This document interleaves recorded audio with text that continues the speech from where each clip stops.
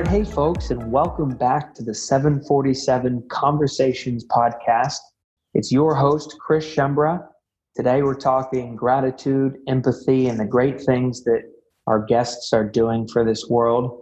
Today with me is Joel Holland, the CEO of Harvest Hosts, a membership network that connects RVers with unique overnight experiences at wineries, farms, breweries, and museums all across the country.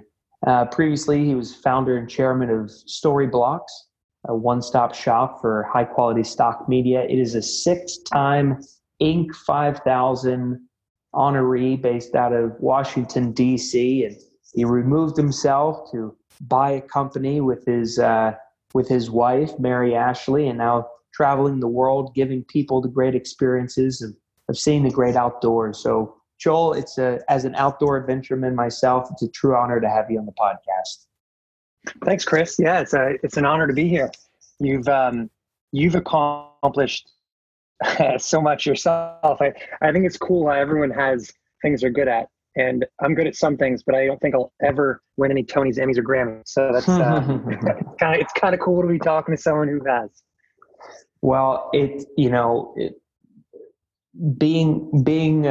knowing what you're good at, I think is one of the key things in life. And you're good at helping others become happier, more connected to Mother Nature. And that's a beautiful thing, to understand about yourself. But to start us off with, today, the simple question I have that we start every podcast with is, if you could give credit or thanks to one person in your life that you don't give enough credit or thanks to, or just have never thought to give any credit or thanks to, whether it's someone you've never met before or someone you've known your entire life, whether it be positive or negative, their impact on you, who would that be?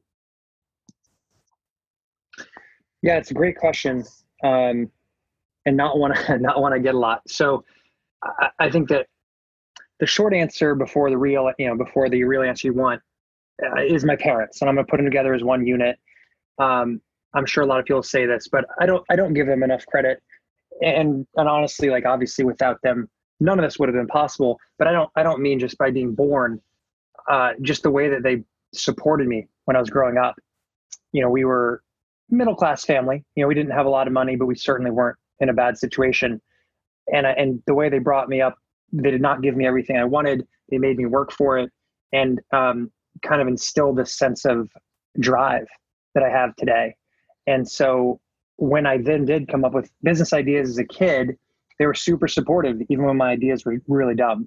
And I think that's a parenting thing that I'm just very fortunate they were like that. And I want to be like that one day. Just, support your kids no matter how dumb their ideas are, because it's the support that counts.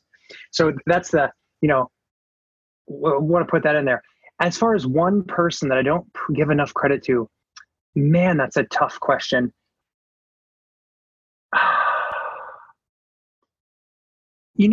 So when I was in 9th grade, I started working for a nonprofit in the DC area, and it was called Kids Online.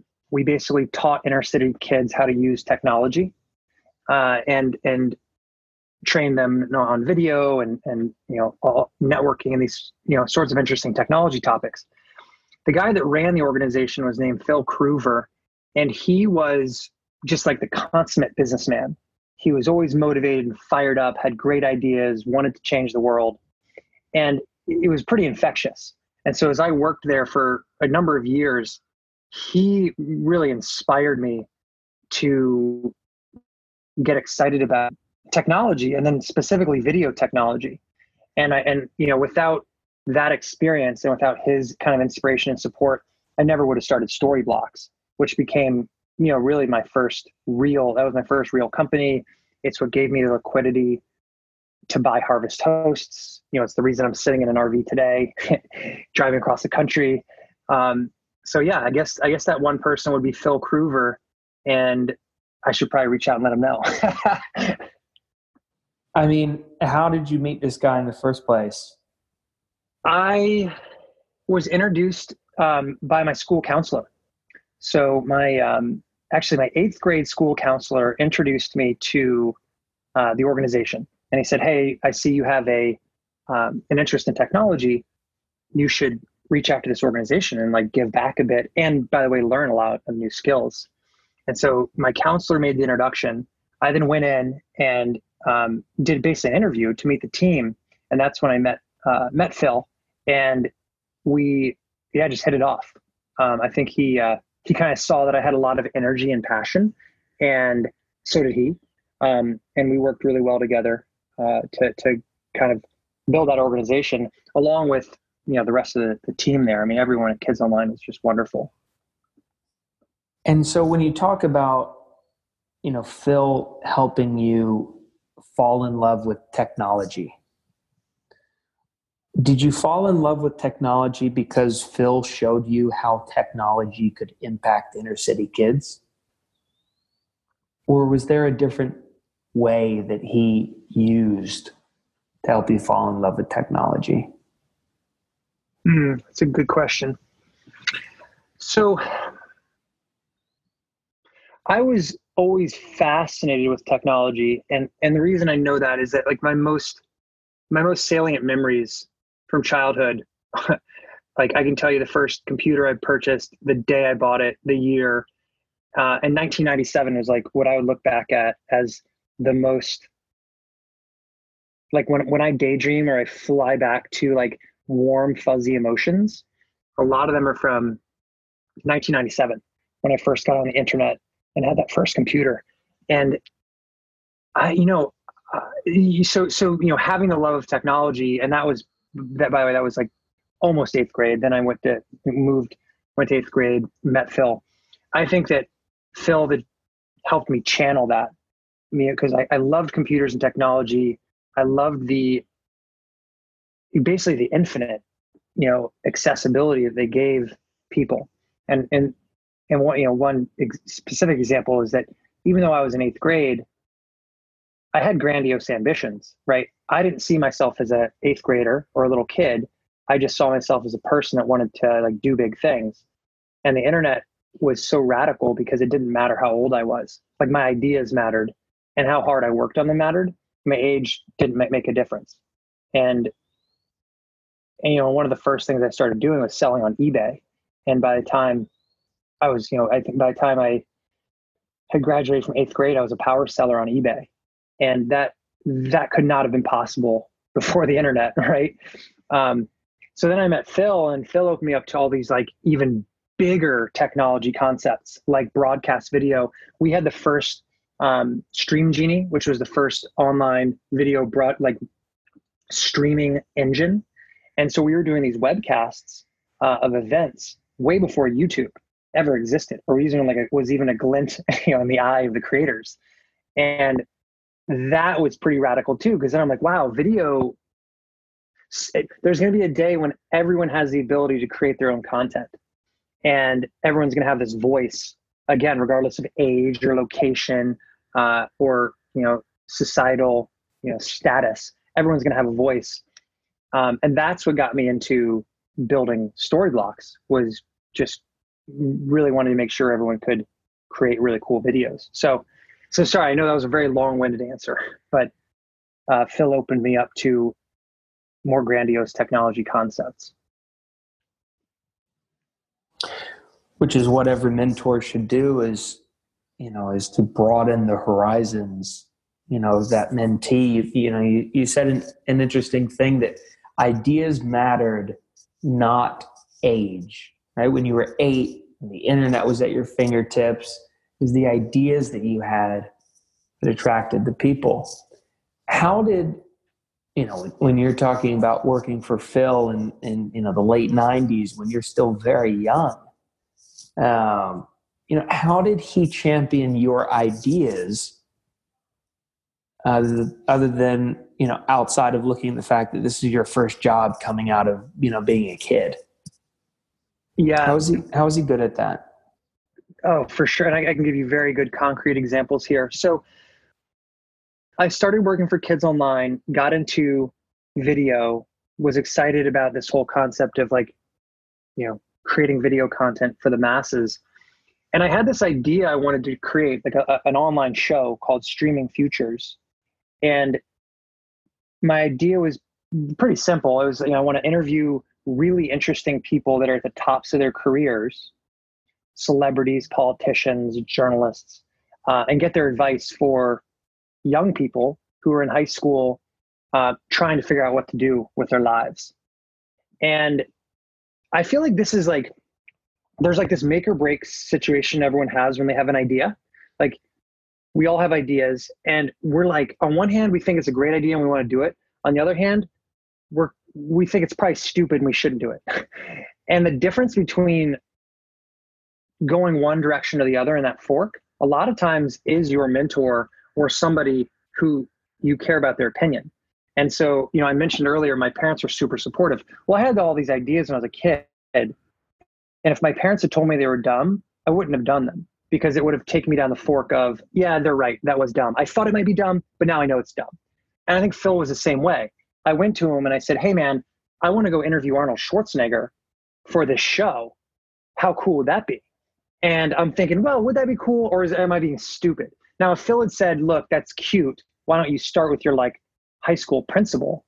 Then I would have been like, yeah, he's right. That was dumb. But instead, Phil said, I love this idea. Let's make this the greatest internet show ever. You should definitely go get Arnold Schwarzenegger. I'll help you. And that really set into motion this confidence that my idea wasn't dumb, that it was good. And we ended up interviewing 150 people: Arnold Schwarzenegger, Steve Forbes, David Neeleman at JetBlue, Elon Musk. I mean, like the people I actually sat down with and interviewed was phenomenal. And I had no right to do it. And the only reason it happened was that I had confidence in myself. And the only reason I had confidence in myself was that Phil said it was a good idea. It was just that easy? Just that easy, man. It really is. I feel like the power that people have when someone asks their opinion on something is pretty great. And that's why, there's all these studies that show surrounding yourself with optimists is much, much healthier than pessimists, not just on your well-being, but you'll be more successful. Well, it's because Phil was an optimist. And so when I would come to him with ideas, his default mode was support. Well, my parents are the same way. They're optimists, so their default mode is support. But if you're around a pessimist, the default mode is to actually think it through and and correctly. And by the way, pessimists are often correct, but it's just not the fuel that you need. And so the pessimist, if I had asked the pessimist, should I create an internet show and go interview Arnold Schwarzenegger? The pessimist would have said, dude, nobody watches internet shows. And why would Arnold Schwarzenegger waste time with you? And perfectly valid. But luckily I didn't ask a pessimist. I asked an optimist. What happened with that show? It ended up being a ton of fun to create. We distributed it to a lot of schools. PBS ended up picking it up. And so it had, kind of a limited run on PBS. And I think more than that, for me personally, it was a crazy learning experience because I would sit down with someone like Elon Musk before he had launched his first rocket and basically got to listen to him explain to me why in the world someone who already made tons of money would risk it all to do something new. And that was crazy to me. And it was really neat to see his passion and hear him explain why he wanted to enter the space race. So yeah, the show had pretty decent distribution. It was nothing, obviously none of us ever heard of it, so it wasn't that well distributed, but it was a really cool learning experience. So moving past Phil for a second and on to, your connection with Elon Musk, you asked Elon Musk, why would someone who, for our listeners who don't know, who co-founded PayPal and made a lot of money and made a lot of friends, why would he risk that all to go launch rockets into space?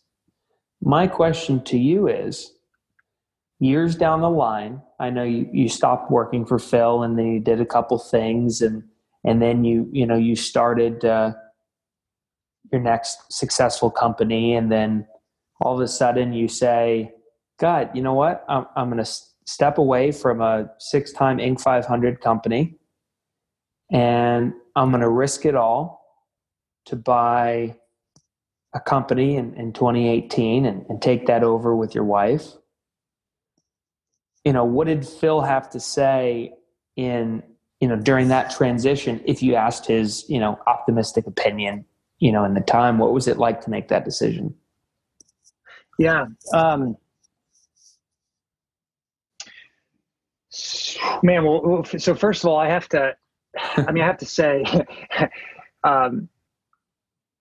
it's certainly not fair to compare my jump back into buying this company to Elon Musk. Yeah, but I appreciate that they're even like connected by a string. But I think like what was interesting with Elon was that his answer essentially was, I have to, I'm obligated to.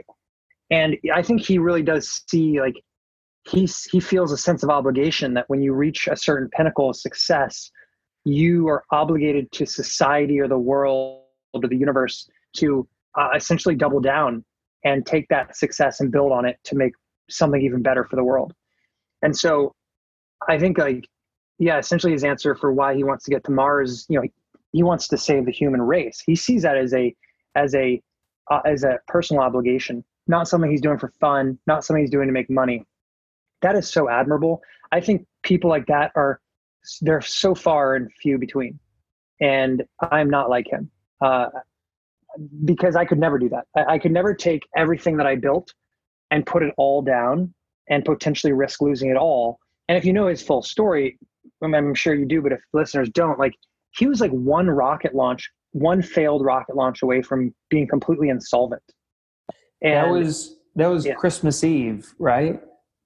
Yeah, it was wild. I mean, he literally was sitting there pretty calmly watching what would have been the end of him. And he still did it. And like, it was because he was just like, that was his identity, he was already on to the next thing. So, man, so much respect for that. I think he's like Einstein. Like, people like this only come around once in 100 years. I think he's one of those guys. For me, the decision to basically reinvest, buy a company and start again, because you're right, I have to. Right after stepping down as CEO of Storyblocks, I sold part of the company to a private equity firm. Like, I was fortunate to have the money that I needed to live the life that I wanted. And my wife and I moved to Vail, Colorado. I skied 70 days the first year, camped, hiked, biked all the other days. I was doing all the things that I've always wanted to do. But I just realized that for me personally, it was kind of like all the fun without any of the work was a little bit empty. And I need the contrast of having a purpose in order to then enjoy the carefree times. And like, the more I didn't have a purpose as time went on, like as I entered year 2 of being like semi-retired, not even fully retired, it just became kind of a listless experience. And skiing wasn't as much fun and camping wasn't as much fun because it didn't feel like I deserved it. It's like eating a bunch of junk food without working out. You feel gross. But if you go run a marathon and then eat junk food, you're like, hell yeah, I deserve this. So that was, for me, the reason I jumped back into it was I wanted to do something productive again for society, and then enjoy my free time.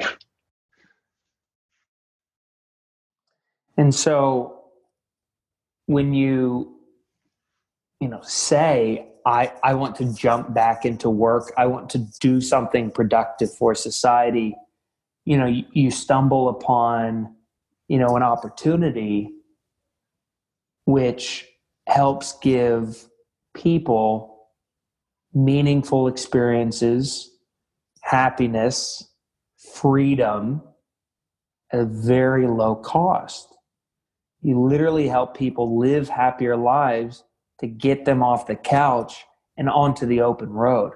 How did you find this opportunity? How many different opportunities did you need to source through to figure out that this is what you and Mary Ashley were going to do for the next chapter? Yeah, it's great. It's a great question. And the funny thing is, the answer is, at first, so I had 1 year of playing without any guilty conscience. I loved it. Year 2, I started stressing out, realizing, man, I need a purpose. The way I went about finding my next chapter, in hindsight, was incorrect. I was just trying to, I was going about it academically and methodically, like writing lists of what are the growing industries and where's the money and what am I good at? And for a year, I tried that approach and it didn't work. It got me no closer to finding it. And I was getting very frustrated. And then I kind of just had one of these aha, very obvious moments where I was like, well, what do I really enjoy doing?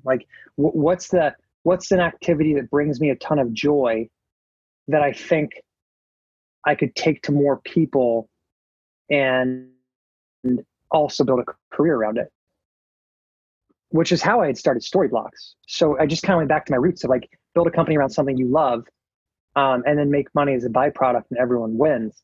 And so as I sat and did that exercise, I was like, well, I love RVing. I think RVing is the coolest thing because it's very accessible. Pretty much everyone can do it. Our country's amazing and very few people really truly see it. And travel, at least as I'm talking to you right now, sitting here in Whittington Woods in Illinois, I am at such peace that I don't have this feeling unless I'm out on the road like this.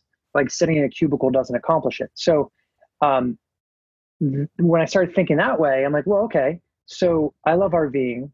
What is it about RVing? Well, it's going to new places. And as I kind of went through this thought process, realized, man, we drive by all these gorgeous farms and vineyards and wineries. Why are there not RVers staying at these businesses, enjoying the businesses, supporting the businesses, and then staying overnight? That's how I found this company, Harvest Hosts, which was doing exactly that. And it was a husband and wife team who had spent years building this network of hundreds of really cool locations. But they weren't online marketers and they weren't technologists. And so they hadn't really, it was very small. It was a very niche thing. And so I came across it and said, man, that's what I want to take to more people. This experience is exactly right. And then I had that build versus buy decision. Do I try to build this from scratch or do I buy it and, take all the expertise that they've already put into this and just expand it? So I reached out to them and to the founders, Kim and Don, and said, hey, I love what you've built. Do you have any interest in selling this? I am an RVer. I'm not just a capitalist. I'm not going to take this and sell it out. I'm going to meaningfully expand it. And at first their answer was no, we have no interest in selling. But as we got to know each other over the course of a few months, that changed. And we ended up finding a price that worked for them. And they did a lot of diligence on me to make sure I wasn't going to take their baby and destroy it. And here we are over, a year and a half later. And I'd like to think that that's been the case. We now have over 1,100 locations for RVers to stay for free if you're a member of our organization. They're really cool locations. Last night I was at a vineyard in our network. The night before that, I was at an underground salt museum. It's really unique experiences. So that's a long-winded way of saying the way I found the business was by just kind of stepping back and thinking about what I enjoyed doing, and what could I build upon to help other people enjoy the same thing, which you mentioned, right? My goal, my stated purpose, as you said, is to help people get off the couch and onto the open road.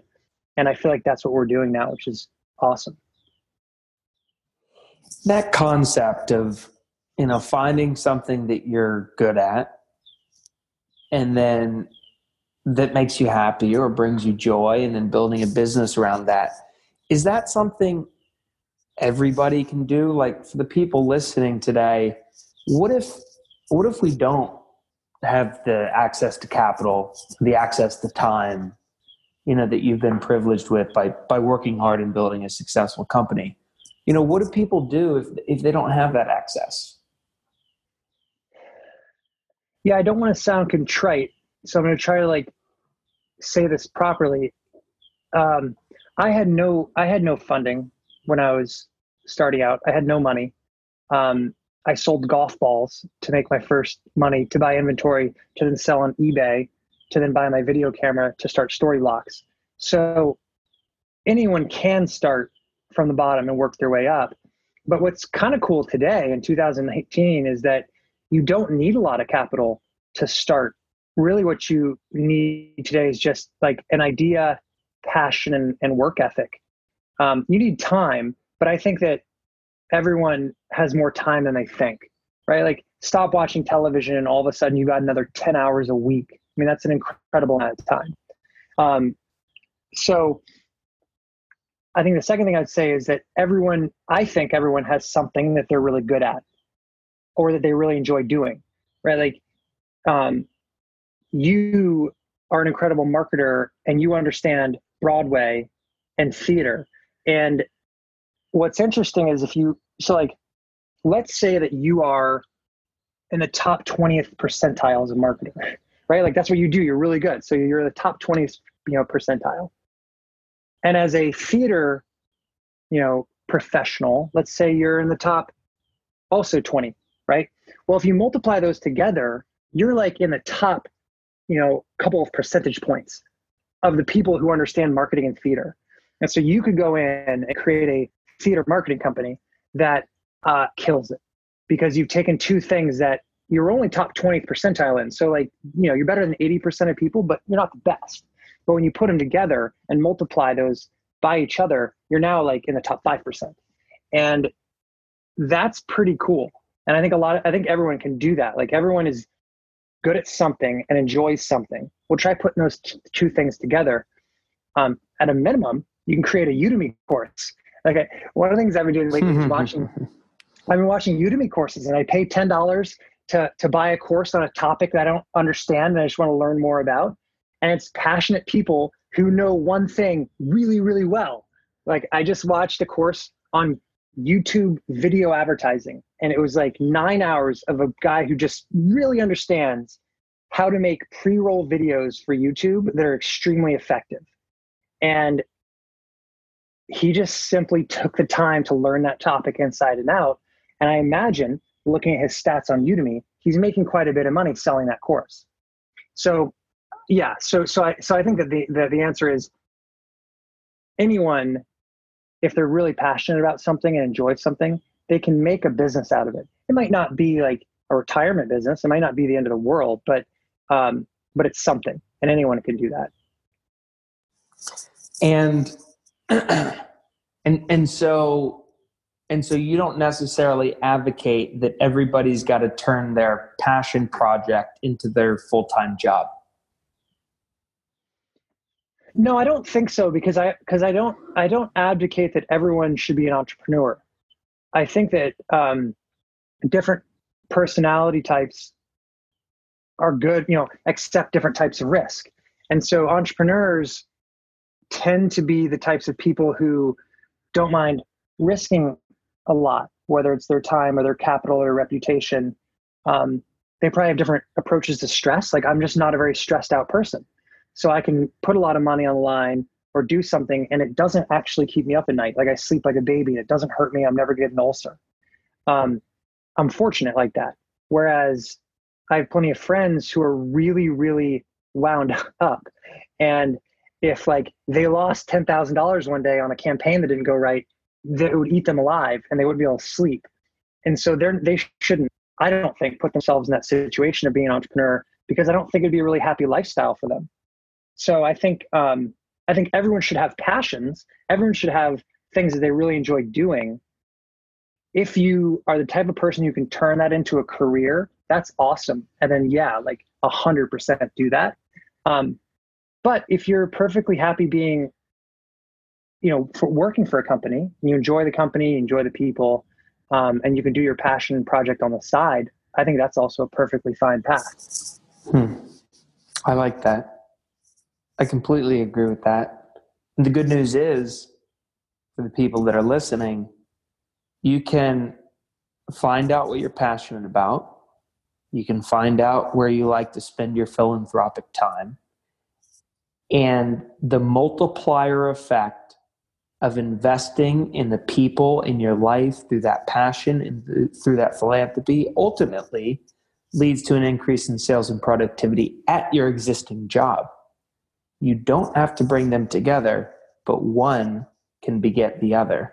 And a classic example is Harvest Hosts, right? You've empowered people for a low cost to pursue their passion of seeing America in the great outdoors while also connecting with hosts and connecting with other travelers around things that they're passionate about, travel.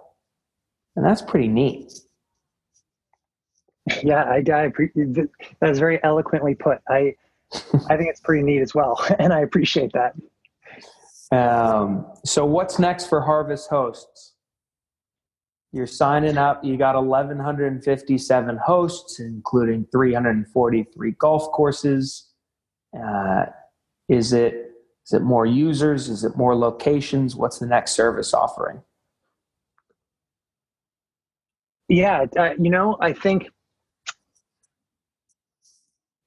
so focusing on expanding locations is one of our primary, that's like the biggest thing we focus on, because without wonderful places for people to visit,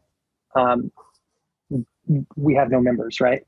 So we focus on expansion first, and that's why last year we expanded into golf courses, because I think golf courses are very pleasant places. We're always looking at new types of locations to expand into. And then of course, focusing on membership growth as well, so that we are providing these small businesses with a lot of traffic and patrons is exciting. So, it's interesting with this business. One of the things I really enjoy about it is that I don't sit down and forecast out the next couple of years. I don't forecast revenue or profitability or growth. Which is exactly what I did every single day at my last company. I'd sit down and be like, we need to grow 30% next year. Let's work backwards from that. What do we have to do to make that happen? Who do we need to hire? What kind of campaigns do we need to light up? Blah, blah, blah. And that was very stressful, because it was the tail wagging the dog, which is fun. And that's okay. We had raised $20 million. We were growing a big company. That's the sort of thing you do have to do. But this time around with Harvest Hosts, I'm doing it because I love it. It's a passion project, and I'm not allowing the tail to wag the dog. So I wake up every morning and I think, how can we make this business better, but not necessarily, in a year, how big are we going to be? And that's a luxury that not every business person gets to have, but it's one that I certainly have and enjoy. That's a pretty good luxury. I especially love the model that, for a set price of $79 per year or $119 per year, if you bring the golf membership into it, you get access to an entire nation. You could travel the nation on $79 a year and have a free place to stay every night, with the opportunity to interact with locals and buy local products and use them in your cooking and all those kind of things. And that's a pretty neat business that you guys are up to. Yeah, I appreciate that, Chris. Well, I want to wrap it back up by bringing Phil back into the conversation. And my question to you is, what is his reaction to what you're up to with this next chapter? And if he could come in and teach a class to the people in your life today, or the thousands of hosts, wineries and farmers across America, if he could teach a class to that community today, what would you have him teach? Yeah, I'd have him teach a class on optimism and confidence. And I think he could give some really good anecdotes about how because he's a very successful, storied person. He's built a lot of different companies, from wind farms that went public and sold to, video technology companies. Today he's running a oyster farm in California. And he's one of the first ones with permits to farm oysters in a sustainable way, so that people can, enjoy them without hurting the oceans. So he goes into all these radically different places because he's interested and thinks that there's good opportunities, and he does it because he's an optimist. So I think that's what I would have him teach a class on, is just like the importance of being an optimist in face of a ton of negativity that we are always surrounded by, like blocking it out, being optimistic. That'd be his course. And if he was on the other end of this conversation with you today, what would you tell him? Yeah, I would just say thank you so much for always being so supportive. I was just like this starry-eyed kid with grandiose ambitions that made no sense. And instead of telling me that, you went ahead and embraced it. And that it made a big difference. And I attribute a lot of my current success and confidence to the fact that you were always so supportive. So thank you. I like it. Well, Joel, any last words in closing for our listeners regarding some of the topics we talked about today or things we didn't cover yet? No, I think this is a pretty cool interview. I gotta say I've never done an interview like this where I actually had to sit and think through every question. So I apologize for my many rambling answers, but I really appreciate the time, and it was very thought provoking. And I'm gonna, as soon as I get off this, I'm gonna have to contact Phil and thank him. I think I haven't been in touch for too long.